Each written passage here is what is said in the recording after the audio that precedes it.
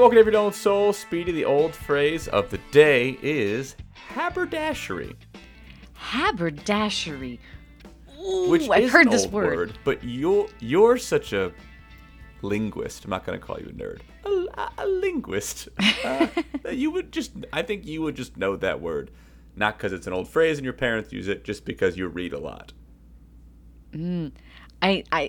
Oh gosh, I feel it tickling my brain. I've absolutely used it and I've read it, but my goodness, it's been a while.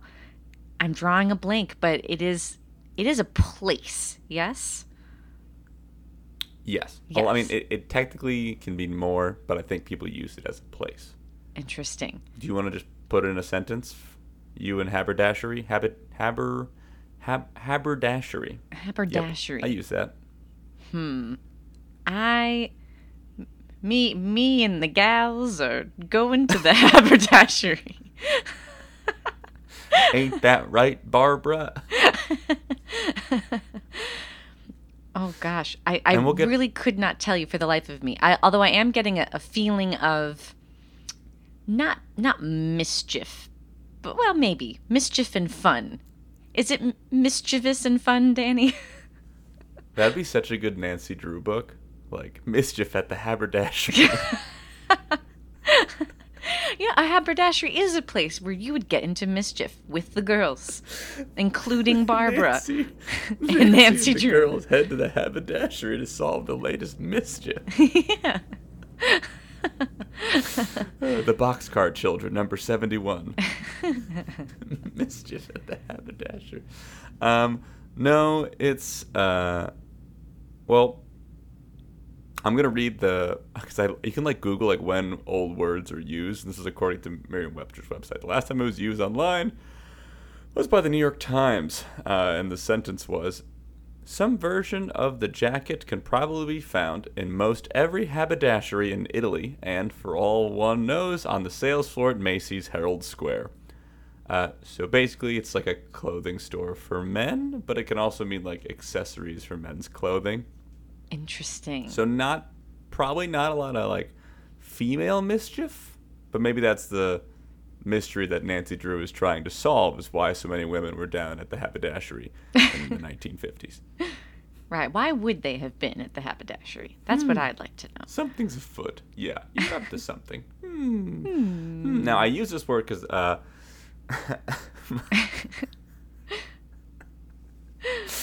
sorry, I said it naturally to Speedy before we started recording, hey, I have some old phrases from my Sammy Davis Jr. book. And you were like, of course. Right, you said completely casually as if there's nothing special about that. Of course. I have a... Yeah, you have and are reading a Sammy Davis Jr. book. It's not just a shelf piece that you use to show people that you're an old soul. You crack this book. You read this book, Danny. What's funny is that so now I'm in New York and I'm on ABC News and I have a lot more viewers than I've ever had in my life, and I've been getting a lot more followers and stuff, and I've been checking our podcast numbers and they've been going up because people have been checking out our podcast. But the last two episodes they would have seen were Remembering Tony Bennett and Remembering Tina Turner. So now they're like, oh, he has a new episode. First time in a month because we're done with moving and I can do episodes again. And they're going to just hear this and be like, oh, yes, they're naturally talking about a book that came out in 1965. It just comes up organically. Me and my Sammy Davis Jr. book at the haberdashery. Very natural conversation. They talk like that. Is regular and normal in the present tense. Me and my Sammy Davis Jr. autobiography. Yes. Let me explain. My dad bought me his book, Yes I Can, which I think everyone should read, honestly. Not just because his career is amazing, but because his journey is harrowing at some points. What he had to overcome to ultimately be the world's greatest entertainer. I mean, the story will inspire anybody and give them a frame of mind about how hard it was for people like Sammy Davis Jr. To make it through showbiz when it was very, very racist in our country. But in that book, there have been a lot of old phrases, and I just write them down. And there have been two that I texted my dad about. One was this one, haberdashery, and then the second one which is what I really wanted to use, but I didn't want it to just be there out of context on the episode title, because we always use the old phrase as the episode title. Oh, so this is the hidden secondary word. Yes. Okay. Yes. If we get an email about this, IfYou'reAnOldSoul@gmail.com, I know you really listen to the podcast, and that is, this is the word, and it's Bobby Soxer. Oh, fun. Yes. Bobby Soxer. Bobby Soxer. This feels very 50s. I'm pretty sure that it was somewhere in the script of Grease Jr. that I was in Wait. in junior high school. Yeah. Is that so they can remove like the 105 sexual innuendos that are in Grease that you don't pick up on until you're in your 20s and you're like, wait a minute, this movie is not what I thought it was? No. And in fact, wild that they would make a children's show out of it. There's so much raunchy nonsense. My very favorite lyric change that they had to do was in Summer Lovin'. Instead of, I think, is it We Made Out Under the Dock? But they had to change it to We Told Jokes Under the Dock. I like the idea that Danny Zuko was like, I need a tight room for my stand-up routine. We gotta go under the dock. Comedy compression. It's a good room. The dock. I could do my tight five. And that's certainly how you get a swell gal. You tell her your finest knock-knock joke under the dock. Yes, from Australia. Like, my jokes are going to translate to Australia, but we got to be in a good room for it. If we're in the right room, my jokes are going to hit. Anyway, a Bobby Soxer, according to Wikipedia, is a dated term for the wildly enthusiastic adolescent female fans of 1940s traditional pop music, in particular that of singer Frank Sinatra. And when I texted my dad about it, he then found like a newspaper headline that used Bobby Soxer and had like a picture of Frank on it. So it was a thing. Wow. I felt weird using it. It didn't feel like the most, I don't know, politically correct phrase in 2023 to be like, let's label women. I didn't want to do that. But it seems to have been very popular. And there was even a movie in 1947 starring Shirley Temple as a stereotypical Bobby Soxer in the film The Bachelor and the Bobby Soxer. Wow, in the title. Gee. Well, I have to say, I'm pretty astounded that it would be in a movie title and even in a newspaper headline. So it wasn't just slang. It was established enough as a term that... Yeah. Huh. No, yeah, I think it was a regularly used phrase, but... Well... It is fun to say. Yeah. Bobby Soxer. Bobby Soxer. Oh, now that we've got that out of the way, the reason I have no voice, and I know this podcast a lot of times is like us, like researching and watching things with you or reacting to things. This one I just wanted viewers and, I guess, listeners. I want listeners' opinions on. I have no voice because Saturday I was invited to go to a DJ show that was ABBA-themed in New York. You lucky duck. Am I a New Yorker or what? My wife and I have been here for 3 weeks because, like I said, I moved here to join ABC News with some early morning network shows, and I've been trying to do things, but I really only like see bands, so I kind of wanted to ask IfYou'reAnOldSoul@gmail.com how you feel about DJ shows, because I've always been, honestly, a little pretentious about it. I'm like, I don't need to see somebody with a laptop press play. I don't want to do this, but then when they were like, Danny, there'll be 700 people there, and they'll all be screaming ABBA with you, not wondering why this guy won't stop screaming ABBA. They also will be screaming ABBA. Like they like old music, too. And you'll be accepted. I was like, okay, I will go to that because that does sound cool. So now I have no voice because I'm in my late 20s now and I'm no longer resilient. You are frail. You're falling apart, Danny. Seriously. I also have had multiple neck surgeries in the last 2 years. This is true. It's the age. And neck surgeries. So I guess I wanted to ask everyone, please write in what you think. Like, if you knew the right playlist was cured up, would you go see a DJ show? Would that be cool enough for you? What do you think? Yeah, for what it's worth, for me, I'm the same as you. I've always been pretty pretentious about it. Like, well, I could press play on the song, blah blah blah blah blah blah blah. But I do recognize that there is an art to it, the curation and the mixing and all stuff that I don't understand. And if it's a group like ABBA, where you wouldn't normally get a giant group of people together to listen to it and love it, and are you going to be able to see the real ABBA in person? Probably not. There's lots of reasons that it makes sense. But I do feel pretty crusty and old about it. So. Well, I agree with you. Like, if they're like doing like real DJ production, like blending different songs and mixing them, and it's like a way you've never heard it before. Yeah, it's pretty cool. Yeah. This was not that. It was not that. Like, it was like a Spotify playlist. Yes, it was. And maybe I'm just dumb. I don't know how this works. But they kept like looking at the laptop and like concentrating, and then like the song would still be played from cover to cover, and then a new song would come on, and it never like blended or anything. It's just to go to the next songs. I don't know what they were adjusting. Maybe I just don't know how bass levels work, and I'm sorry if I don't. If you're an old soul at gmail.com, if you know bass levels better. But they did at one point bring out a drummer to like drum with the music, and that was the best part for me. Oh, that's pretty cool. Like, I was like, oh, like that's cool. Like somebody's playing live music, which just kind of confirmed that I prefer live music, because then I was excited. But they tried to like appease the young crowd, and all of a sudden they played one Dua Lipa song.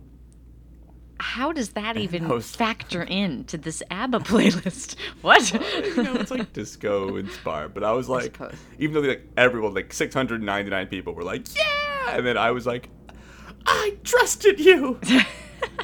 I thought these were my people! You said ABBA! You said ABBA! Nah, if it was the Dua Lipa Elton John song. Oh, wait. Am I behind the times? Did Dua Lipa and Elton John collaborate? Are you kidding me? I don't know about this. Speedster, we talked about this a year ago when I saw Elton John in New York. No, we did? No, there was a Britney Spears collaboration. Hold me closer, right, they did that because of... Right. They're like, closer. Yeah. Closer. They did that because of how wildly successful the Dua Lipa song was. Are you kidding me? Oh, we must strike this from the record. I'm so humiliated, Danny. It's staying in. No, it's the Rocketman one, It's Rocketman, like one other song of his. Oh, goodness. Okay. And it's like, I think it's gonna be a long, long time. It's called Cold Heart. It's like, cold heart, Oh my gosh. Okay, it is rushing back to me in a flood of humiliation. Yes. If this is your first If You're an Old Soul episode, the bar is low. For sure.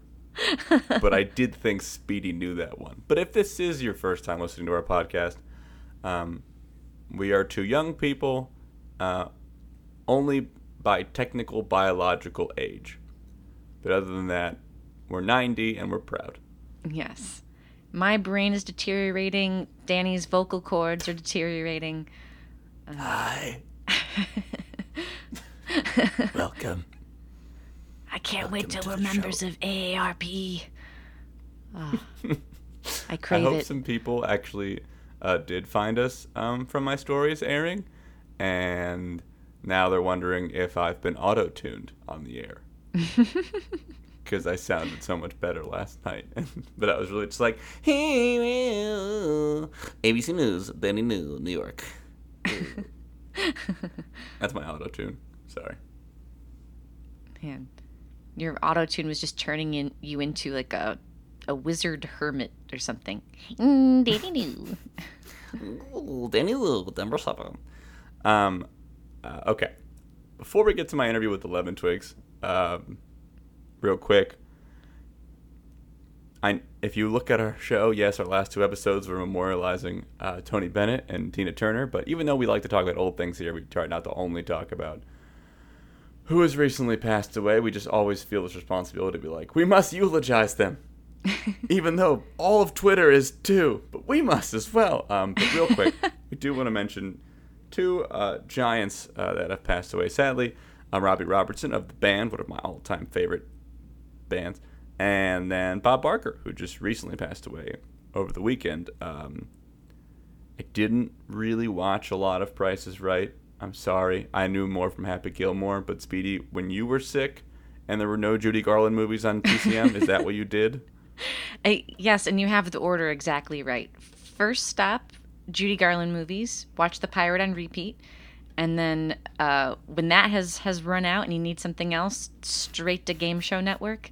And Bob Barker, he is Game Show Network. I mean, he is the legend. So to see him go, it really is sad. Really is sad. But we love you. We love you, Bob. Rest in peace, my friend. You and Chicken Noodle Soup and Judy all took care of me for many years.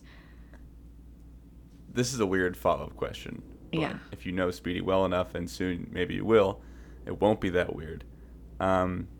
Did you have a crush on Bob Barker growing up?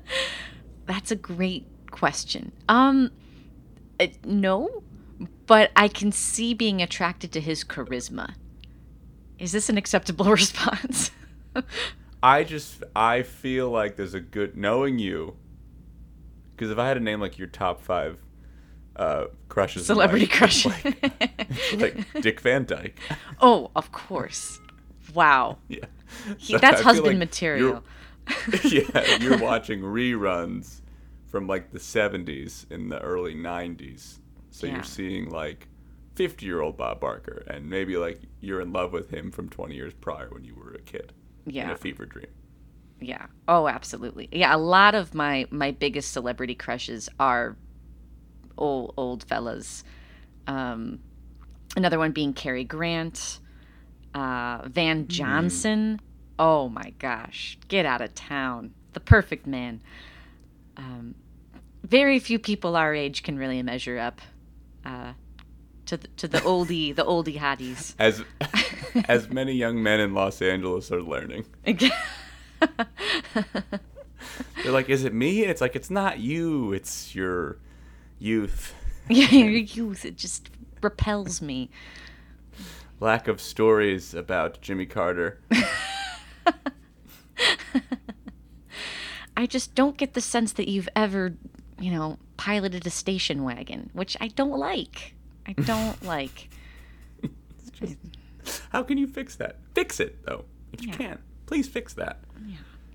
Yeah, I mean, with Alex Trebek passing away in the last couple of years, and Bob Barker and Pat Sajak just retired, it does seem like we've kind of like lost most of like our traditional game show hosts, where now they're kind of just like famous people, right? That they put on a game show. When we used to have like these people where it was like their job, right? We've kind of lost that a little bit. So yeah, similar to late night show host, it's like these people were a part of your daily life, your daily experience. With the writer's strike, I really miss my late night hosts. I would watch Colbert on YouTube the next day, and I miss him. Or I'm on NBC now. I mean, I do love Jimmy Kimmel. I usually watch Kimmel and Colbert, to be honest. I love them both. And then, rest in peace, Bob Barker. Also, I can't believe Bob Barker and Betty White, probably like the two most famous and beloved seniors. Yeah. Who also were animal activists. Both got to 99 and not 100. I didn't even think about that. Huh. Isn't that like we were like one of them I thought would get to 100? Yeah. Huh. Also, I wanted to read you a tweet about Bob Barker. I'll have to find it now, but it was funny, and I want you to hear it. Oh, please do. But I thought this was from B.W. Carlin on Twitter, or I guess X. Quote, "My man got as close as possible without going over $1. Legend." Perfect. Very clever tweet. Very clever. That is a clever tweet. A clever X. Good job Xing, X. DW. Post? Good X. Good X. Good X. And then quickly, R.I.P. Robbie Robertson from the band. We only have one member left. I know Robbie and Levon Helm, the drummer, who sang a lot of my favorite songs, had like a rocky relationship towards the end. But Robbie did write a lot of their hits and was a dope guitar player and picked out a lot of music for Martin Scorsese movies. And it just stinks when members of your favorite bands are passing away. Yeah. You know? It's hard to be an old soul, Danny. It's so hard. It is. All your loved ones are dropping like flies.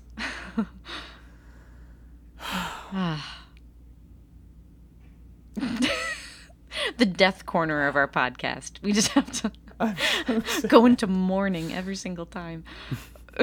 The night that drove old Dixie down. The bells were ringing. Okay.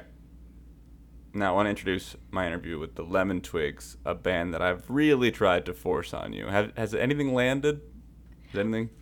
Yeah, you know what? I haven't gotten into my Lemon Twigs phase, but I feel it coming on. Okay. Yes, because I will listen to them now and again, and once I get a song that I'm going to put on repeat, it's all over. I'm in for life. That is how your brain works. Speedy has one song, and then she'll only listen to that song. And you would think, oh, that's a starting point. It's not. It's the finishing point. And she'll just stay on that song. But she does technically like them now, so it is kind of like a mission accomplished. If you just want her to like one song by a band that you really think she would appreciate.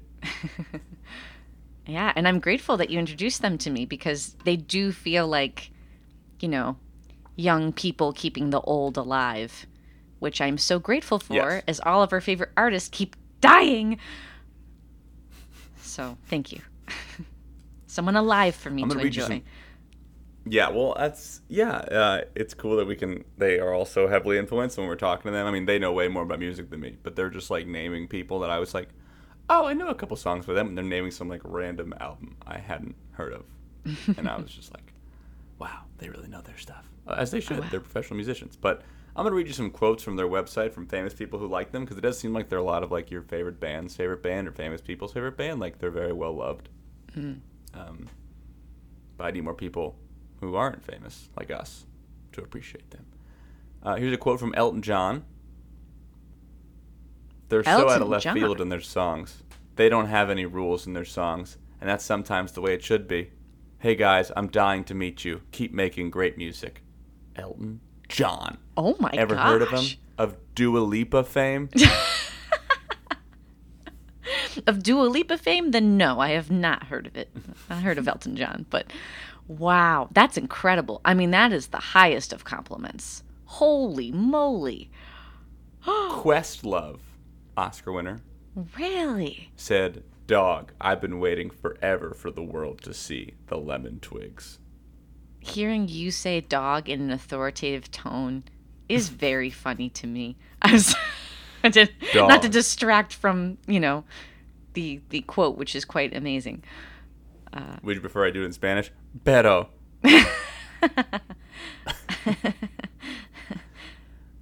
The collection of quotes on this website are really funny. Cillian Murphy from Oppenheimer, which is very ironic because the interview went a little off the rails towards the end, and suddenly they were telling me about their feelings on Oppenheimer, which I have not seen. He said, there's a great band called the Lemon Twigs that everyone should listen to. I think they're about to be huge. It's kind of glam prog with beautiful melodies, beautiful singing. Cillian Murphy, inventor of the atomic bomb. Whoa. You were saying. This quote is explosive. I'm sorry.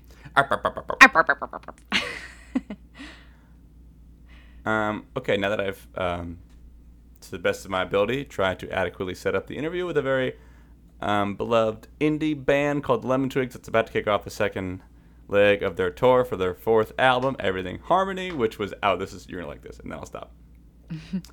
They were in the middle of working on a TV show for Quibi. Wow. The streaming service that went under, and it never got released, and all these songs never got released, and we talk about the drama there. Because they were supposed to play this, like, sibling music group from the 60s and 70s. So, some drama there. We talk about new albums, their new album, and then a new album they're apparently working on I didn't know about, that they were in the studio for. And then we somehow start talking about Oppenheimer. Oh, and their mom followed me on Instagram. We talk about that. So. Congratulations, Danny. I actually lead with that. Thank you, Speedy. Thank you. That is the biggest thing to happen to me this year other than getting married. Yeah, I was gonna say, I know that your big new New York ABC job is exciting, but I think this might be more exciting for you personally to have the mom of the Lemon Twigs follow you.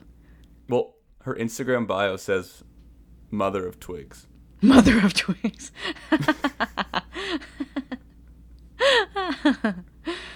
Wow. Cool lady. So with that. Wow. So with that, let's meet the Lemon Twigs and hear about their mother. All right, we are now joined by, and this is crazy I get to say this, the Lemon Twigs with Brian and Michael, Dario. Guys, I want to start here. First off, hello. Hey. How you doing? Good to see you. I think your mom followed me on Instagram. Yeah. Yes, she's been really hyping us up with this podcast. She's very excited. She did a deep dive and she said, he's so nice. You have to.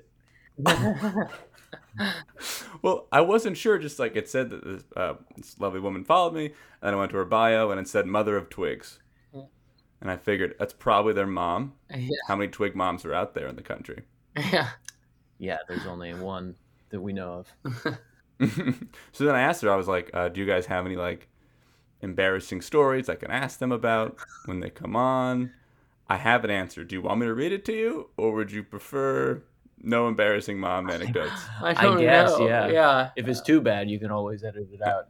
Yeah, for your sake. Your PR people will be like, we prefer that they don't know about that time. Okay, so I texted your mom. I was like, hey, do you have any like funny memories I could like read on the podcast and ask them about? And then she said, well, when they were both working on Broadway, I drove them back and forth. Do you know where this is going yet? No. 6 days a week.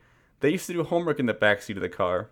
One time, Michael ended up with a sharp pencil up his nose, and we had to leave the LIE and go to the ER at Flushing Hospital. Another time, Brian and his friend Danny were doing WWE moves on our trampoline, and Brian's nose got broken. Are those funny childhood memories? Yeah, they're definitely funny way to phrase it. They're violent childhood memories. Yeah, they're too nose related. Yeah.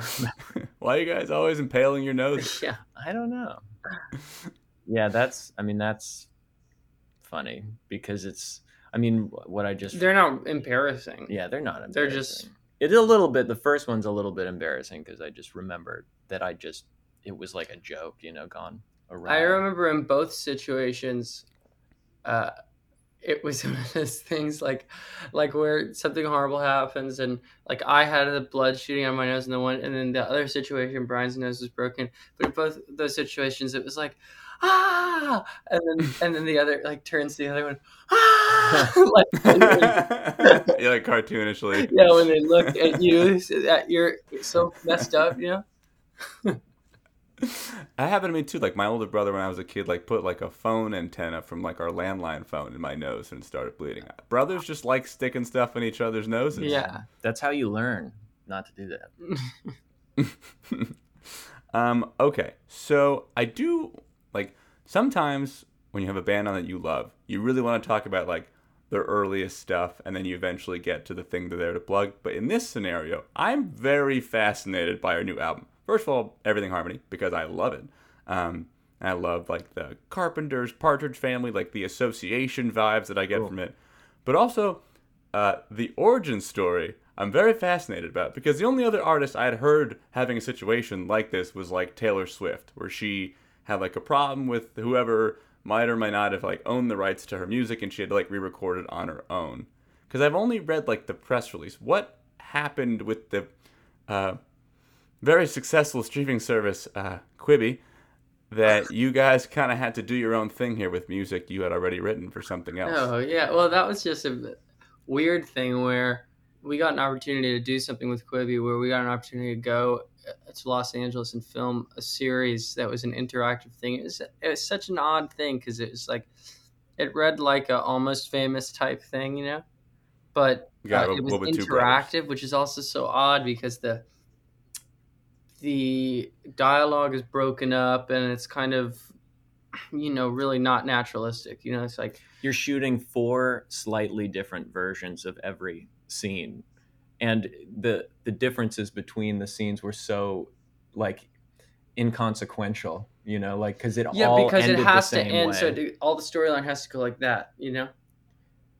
So it would be because the it would things be like too crazy. It would be too. You'd be shooting too many things if there were a million different things. So it would be like, do you decide like to have a shot of tequila or a mysterious red pill? Right. You can't be a guy who like all of a sudden like this guy's wearing a hat for the rest of the story in one thing, and then you have to shoot everything with a hat and everything without a hat. It's just whoa. This sounds like a lot of work to that ever come couldn't out. be how it was. So it's like this. So it was a lot of work, and it was really kind of weird. But we were grateful to be doing it in the first place. But we were like, you know, we couldn't even memorize one version of the scene. You know, we just had our scripts the whole time. I mean, we were horrible, so out of practice as actors. We were horrible. I mean, we're fine actors, but just as you know, the job of acting, we were just like terrible. Isn't it crazy that Quibi didn't work out? Yeah, it sounds so efficient. It wasn't even Quibi. It was Echo, which is still in business, but it's like it's totally rebranded. They had a lawsuit. They're like interactive instructional videos, like on how to like bake certain recipes or something. The two companies were, you know, that's why I think it didn't happen, because the two companies were suing each other over technology. The technology to do the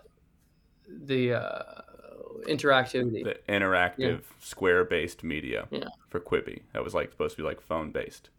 So they hired you. You're going to play like brothers in like the 60s or 70s in a band. Yeah. And then like how much time did you spend writing these songs? And then also I wanted to know, because like even with your second album, like with Go to School, like it's an overarching story that you are serving, but at the same time it does seem like they're still coming from a personal place for you guys. Yeah, it's like the best songs on that album had nothing to do with the story, you know? And we, for this, it was more like a vehicle for us to write silly, like Kiss-style rock songs. Yeah, which didn't necessarily match the vibe of the show either. Like, I don't know that we were really supposed to, because that's the thing is like, I don't know that we didn't take it seriously enough, but then that also informed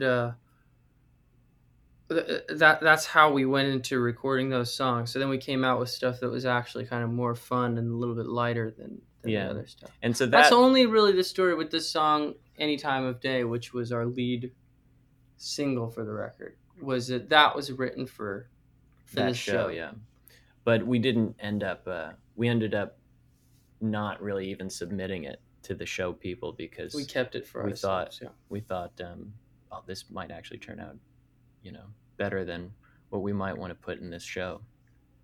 That's so cool. You were like, no, this is ours. Mm-hmm. They don't get this one. Yeah. Sorry, Echo. I don't know that it would have been that appropriate anyway, but. Well, it's interesting because I thought like your third album had a lot of Kiss vibes too. Mm-hmm. So was that also bleeding into that album as well? Or was that before it? The timeline? Yeah. Probably right before. It was probably just right before. But that was, we were into that kind of stuff for sure. Yeah, there's definitely more like straight rock and roll on that album.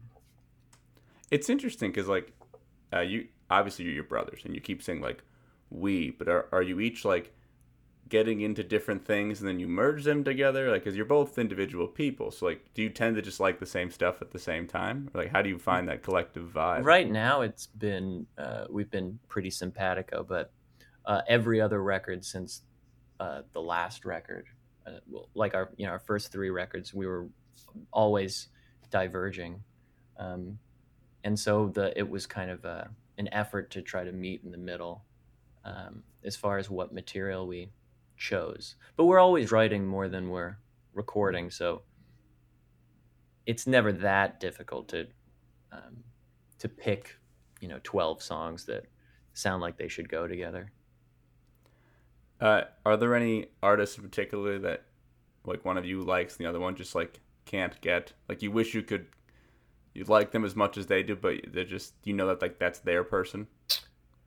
This doesn't have to do with Brian, but a lot of people. I like what Brian plays with Leonard Cohen, but I'm not obsessive by any means. And just any sort of like a lot of like the kind of ballad ears.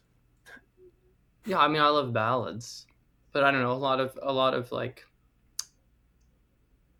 folkier Phil Oakes, but I like Phil Oakes a lot. It's just Serge Gainsbourg. That's not Serge someone Gainsbourg. that I'm really not, like interests you that does much. I don't connect with the music that much, but I'm not like gonna say I don't like it. In fact, I know a lot of the material just from Brian playing all that stuff, and I get to like it. You know, I get to listen to it all the time, but I just don't go and listen to it on my own. I guess that makes sense. And the Leonard Cohen thing checks out because it does seem like Brian sings more like the ballads. Yeah. Like the and piano. he plays the nylon string and does finger picking stuff kind of like that. You know, I think that's his influence probably, and classical guitar. So the show does not get made, but you have all these songs, and then do you have to be like, hey, so since you're all going under, we're just gonna take these back? Was that okay? No, well, we actually did ask all that, of Brian. Oh, did we? Yeah, we asked that. We didn't need to do that for this album because the song was, like we said, like we didn't give it to them, but we did ask them after all was said and done. You know, will we be able to use these songs if we want to? Because there were a couple that we liked. Yeah. Actually, the one that they called Windmills and Wonder, that they came up with the title for, they were like, there's this corny song, supposed to be this corny song called Windmills and Wonder, that they want to sell to the band, you know. So in the story, and we wrote a song around that, and that actually was the best one.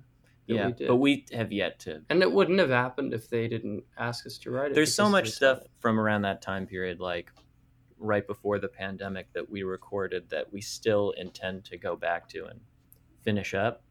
But it was just like, I think our style of singing that we liked to do at that point doesn't really suit our interests at this point. You know, we would like to redo a lot of the vocals, but we like our new songs more. So it's kind of like a project for when we're maybe having a dry spell, you know, writing or something. You have a well of songs.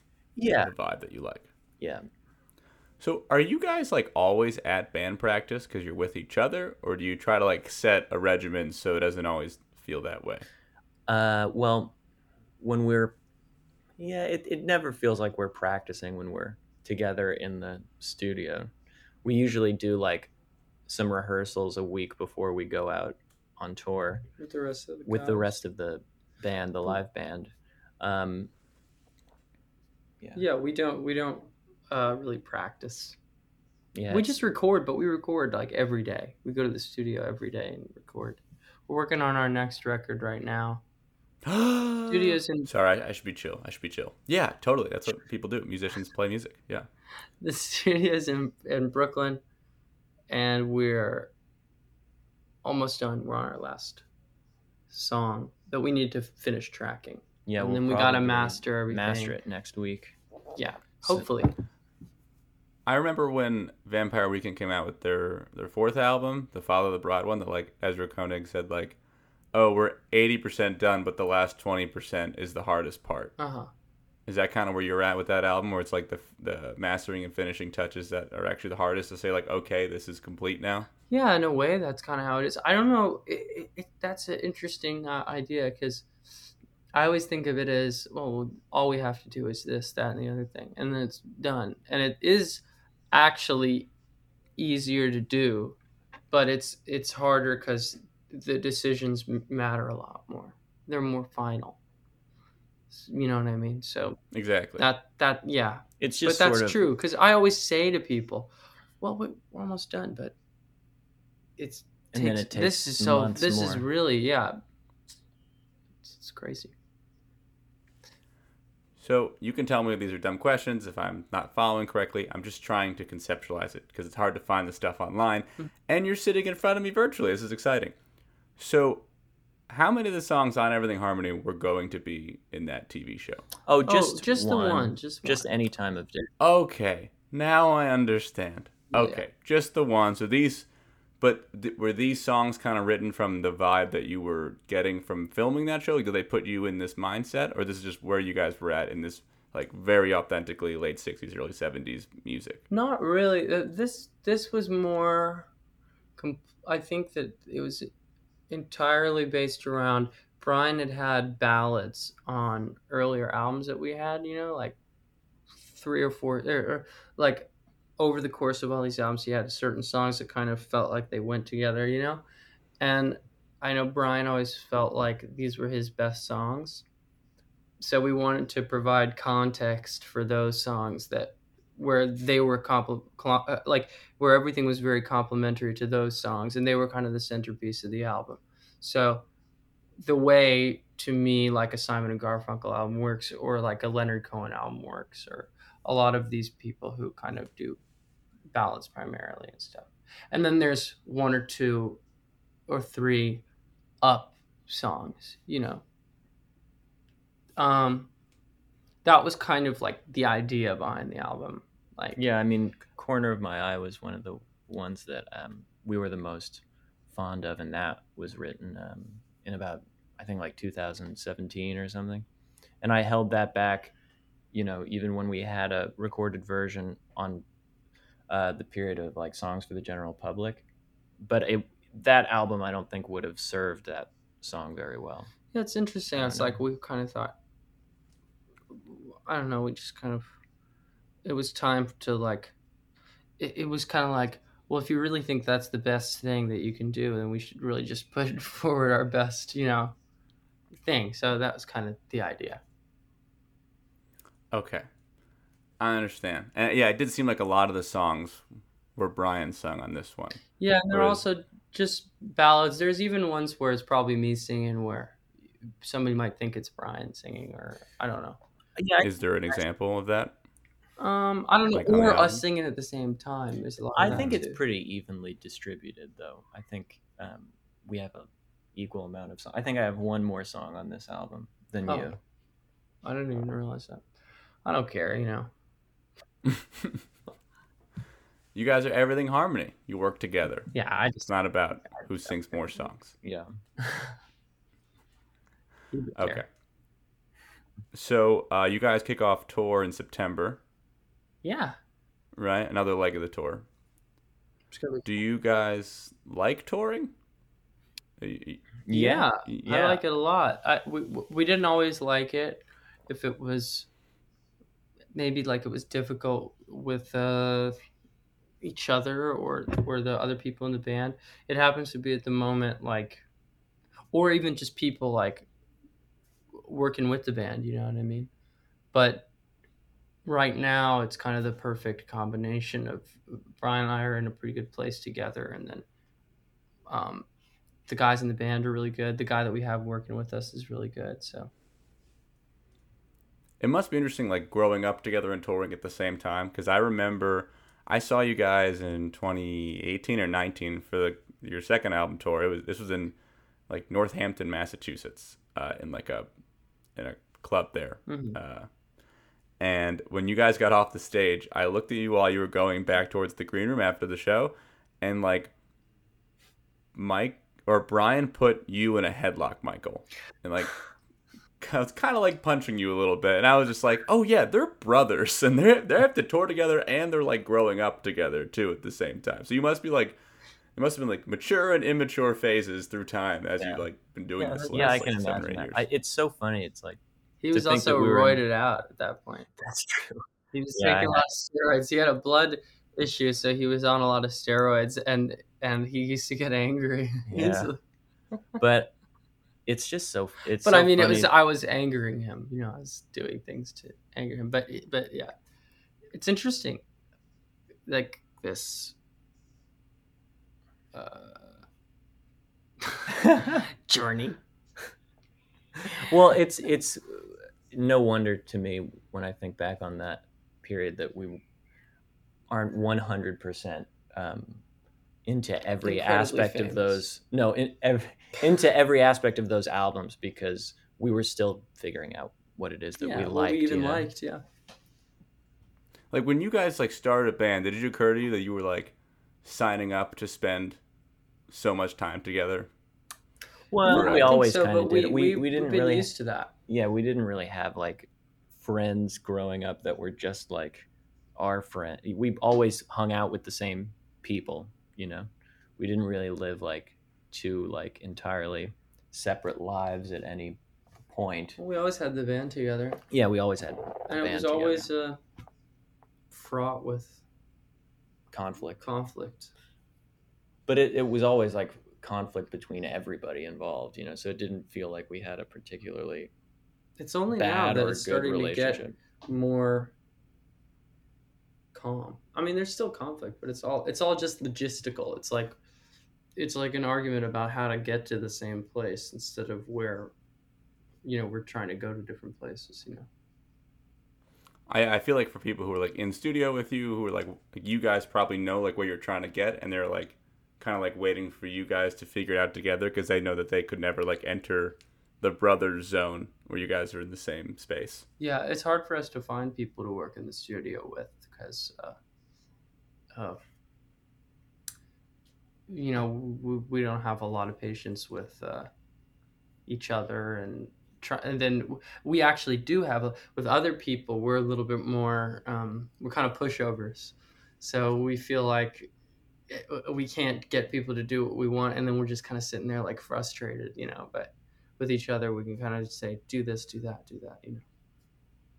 I totally get that. Like working in television, like I'm working with editors and stuff, like I know what I want, but I don't know how to like, I don't always have this like authority to be like, this is what I want. Yeah. Damn it. Because then I feel like it compromises the product because I want it to have a good vibe. Yeah. I want it to come from stress. Yeah. It's true. It's hard. It's kind of like every time I try, I just feel like I'm being a jerk. Yeah. Yeah, it doesn't sound like yourself, right? You're like, who is this projection of like an angry person? Mm-hmm. That's why you have each other. So I wanted to ask you guys about like things that you're into, because I feel like a lot of people who write about you spend a lot of time trying to guess the Lemon Twigs influences, because you guys obviously emulate a lot of the sounds from previous decades. They're like, oh, well, they're obviously doing Todd Rundgren. They're obviously doing the Beach Boys. And it's like, well, yeah, a little bit, probably, yeah. But like, are you guys into vinyl? Like, are there vinyls that you've listened to the most times in your life, you think? Or albums that you've listened to the most that you know mean that much to you? Well, we have kind of different touchstone records for when we're making a record. Like the last one, we had different albums that we were going, well, we really want to get the energy of this, that, and this, and then get it in one thing without, you know, it's more like an energy thing. It's like going into recording the album and wanting to use the same textures and stuff so that then when somebody else listens to it, they get the same vibe or whatever colors that would come into their head when they listen to this thing. So for this record that we're working on now, you know, we're going for like, I don't know, this Tagus record. Oh yeah, there's this band, the Swedish band Tagus. They have an album called Studio. It's like that's like their Odyssey and Oracle. It's like their, you know, there's a certain type of like masterpiece album that we're kind of shooting for sonically. Sonically, not like when just when it comes to like drum sounds and things like that. When it comes to the songs themselves. Oh, and then it's like you can't even call it that because it's like that Del Shannon record is like that too. Home and Away it's by like Del Shannon. People's maybe you call it more like seminal, like people's like seminal 60s like psychedelic record. Album. I mean, I don't even know if you'd call this one psychedelic that we're working on. It's just bubblegum, more bubblegum. Did you say Del Shannon? Yeah. Home and Away. Oh my gosh. Unless I'm talking to my father, I don't expect to hear about Del Shannon from time to time. But he was like, even when he was doing like bubblegum-ish stuff, he still used like weird instruments and things. Like he was experimental while also like writing like catchy pop music. Yeah. I mean, even Runaway has that. And that thing. That's the technical term. Yeah, that one. Yeah. And then didn't he write oh no, I shouldn't have said a fun fact when I don't have it. There's a famous song that he wrote that he did not. I think it's "Go to Pieces" by Peter and Gordon. I think he wrote that. Because I know, like, Peter and Gordon's other song, "A World Without Love," was written by Paul McCartney, obviously. Mm-hmm. Hold on. I need to look this up or I'll never forgive myself. I'll never, ever live this down if I got this wrong with the Lemon Twigs. Please be right. Please be right. He wrote it. Okay, we're good. Okay. How about that? Cool. Did your Swedish band write that? No. Okay, so we got Del Shannon, we got Tagus. Yeah. Who else was in there? Well, this is for the one that we're working on now. I think that when the last record that we did, Everything Harmony, was kind of like... I mean, it was like Bridge Over Troubled Water. Yeah, it's more like records, like so that we... Death of a Ladies' Man. You don't want to go to... Born to Be With You. You know, this is the kind of thing that, like, we're very shameless about, you know? And I think that also maybe, you know... sabotage? Maybe sabotages us a little bit. But every single person that it matters. I don't think it matters at all. But every single person I've worked with does this, you know? Like, they always have, like, references for... they always want to play something that you're supposed to sound like. How do I do this when you're playing... When you're working on it. On somebody's record or whatever. That's what they always do. But then when they do interviews, they don't want to talk about it because they don't want to sound like... But I don't care at all. I don't think it matters at all. I understand what you're saying. Like, I'm not, like, people aren't always, like, catering or pandering, but there always seems like a popular sound in indie music that suddenly people are emulating. Like, right now, a lot of bands are trying to be, like, War on Drugs and, like, that Bruce vibe. Like, Arcade Fire's last album was like, is this the War on Drugs album all of a sudden? So, like, it does seem like you guys aren't trying to do where, like, alt rock is going. Like, you just have this Rolodex of music from the entire world, and you just do what's interesting to you at the time, which I do think produces the most authentic and genuine music. Yeah, I mean, I don't know. We have friends. It seems like generally things go in waves, and like all of my friends will be into kind of the same thing at the same time, and kind of be emulating a lot of the same stuff at the same time, or like everybody will be into like you were saying Springsteen, right? Yeah, there was like a big Springsteen. Yeah, a lot of people were really into Springsteen. We did one song that had a Springsteen vibe, but it's just kind of a tangential novelty. You know what I mean? But people always go through, and so I think for this one that we're working on at the moment, there's a way that we could have gone with it that would have done that in a sense, like done things that a lot of our friends are doing, but we kind of consciously were like, nobody's doing this right now. I think it'd be cool if we did this, and I think it's our favorite thing ever. This new album or the one you just released? The one that we're working on. The one you're working on is great too. I think that it's, I don't know. At that point, though, we were so shut off from anybody, right? Yeah, I don't think we were like necessary. I don't think it's any different. That was it was literally we were even more shut off because of COVID and stuff. Mm-hmm. So that was really we try to just protect ourselves from anybody else when we're making an album. The hype is so fun because like I thought we'd mostly talk about the new album, but now there's like a new album. You just said it's your favorite thing you've ever done. Like now, like this is the thing. Like when a new album comes out, I'm like, it came. I can digest this over a year, and now I'm like, I'm digesting this, but there's a new album, and I know it's out there. And Mike just said it's his favorite thing he's ever worked on, and now I have to think about when that's gonna come. Yeah, but like everybody's gonna say that, right? About their new album. Hopefully. Yeah, you should feel confident. Yeah. That's healthy.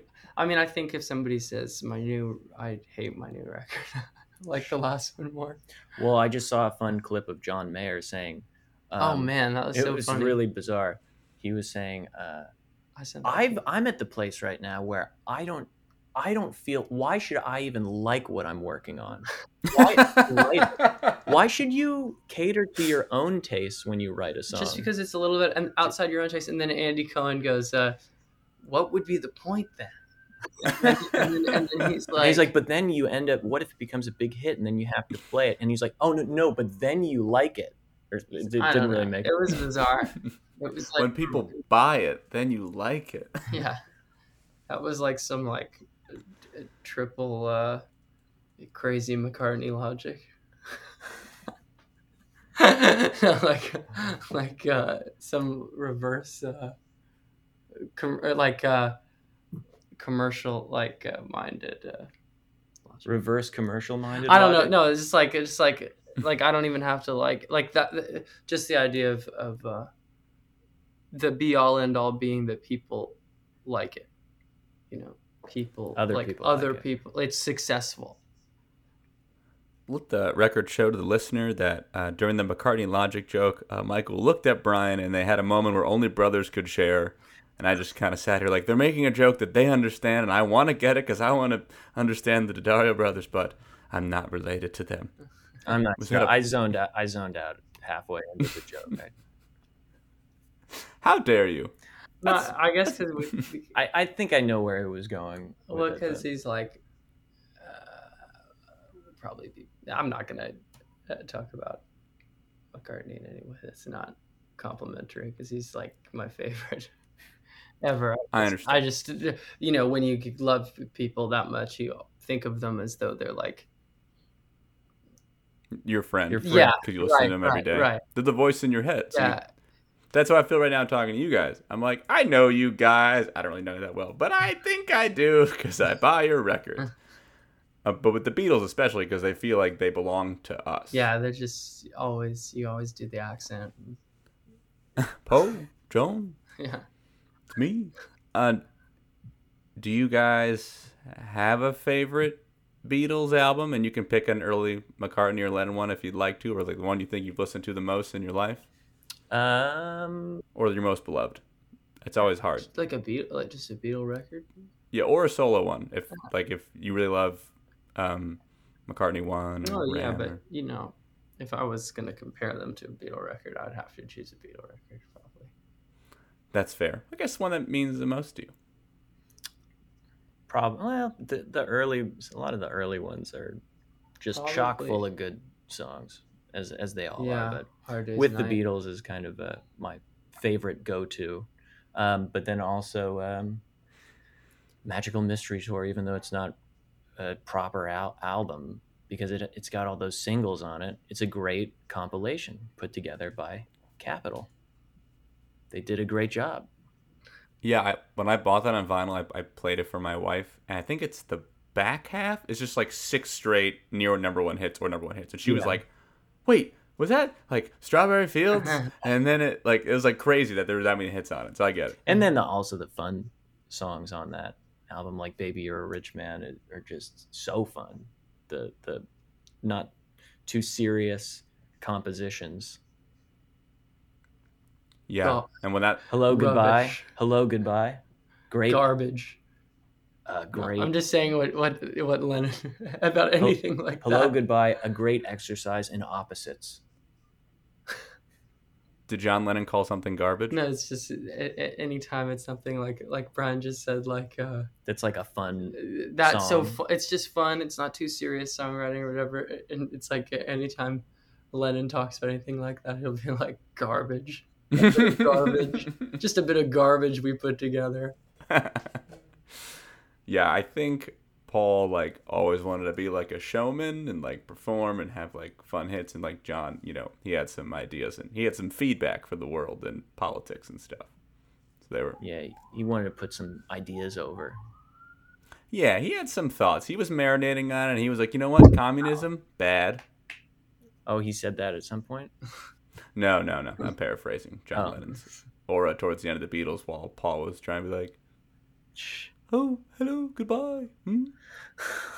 Remember, your mom said that I had a good Alec Guinness impression. Oh, really? Oh, yeah. She showed me that, actually, last night. She showed you my Alec Guinness impression on Instagram? Yeah, that goes into a John Lennon impression. Are the Lemon Twigs messaging about me sometime? Well, she was over at my apartment last night, and she showed me it on the... Because the Ahsoka show came out, we're taping this on a Wednesday, like this week, and on air I came on in like this full Jedi robe thing, and I did this like, "Hello there," and I did like a Sir Alec Guinness, like the Force. But it's just my John Lennon. It was impression. Good. Thank you. Thank you, Brian. Do you guys like popular things like that? Like, do you like Star Wars and stuff? Yeah, I mean, I would always go to my friend Thomas's house and watch all the movies. We saw Barbie and Oppenheimer. Yeah. I didn't really care for either. Really? Well, because they're too popular? No. I liked Oppenheimer. Okay, Barbie was okay. It kind of was just like a Marvel movie to me. You know, like, but Oppenheimer was okay. It was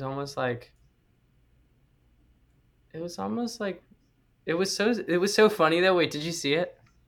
I've only seen Barbie. I'm sorry. Oh. But I won't spoil anything, but there was one part in Oppenheimer where Albert Einstein is like just kind of comes in out of to nowhere. him in like almost in a like a dream thing or something. The whole audience laughed. I don't think it wasn't meant to be funny, you know. It's a little serious, I'll say that. But it was good, and he was really good. Okay, well, I don't want to take up too much of your time now that we got to Oppenheimer, which was my goal of the interview, was to see how we would get there somehow. It's pretty good. On the record, yeah, it's pretty good. I pretty much enjoyed it. Yeah. No, I heard it was good and quippy, and it was kind of Sorkin-y, and if he wants to put me in his next movie, I'm not going to mess that up. Yes. I would be in his next film. After hearing that I can't memorize dialogue, as I revealed earlier. That was a weird interactive media. That doesn't count. Yeah. That show. You know, since we both live in New York, every time I hear sirens outside your place, I'm like, I wonder when those sirens will hit my place. Like how if they just travel. Okay, well, Brian, Michael, this has been a dream. I don't know how many people interview you where they're just like, I love you. I love your music so much. What is the song The Fire about? Like, I tried to keep off all my fan theories and questions, but thank you for your time, guys. Thank you. No problem. Thanks a lot. Yeah. Do you have any questions for me? Where were you living before this? Are you being arrested right now?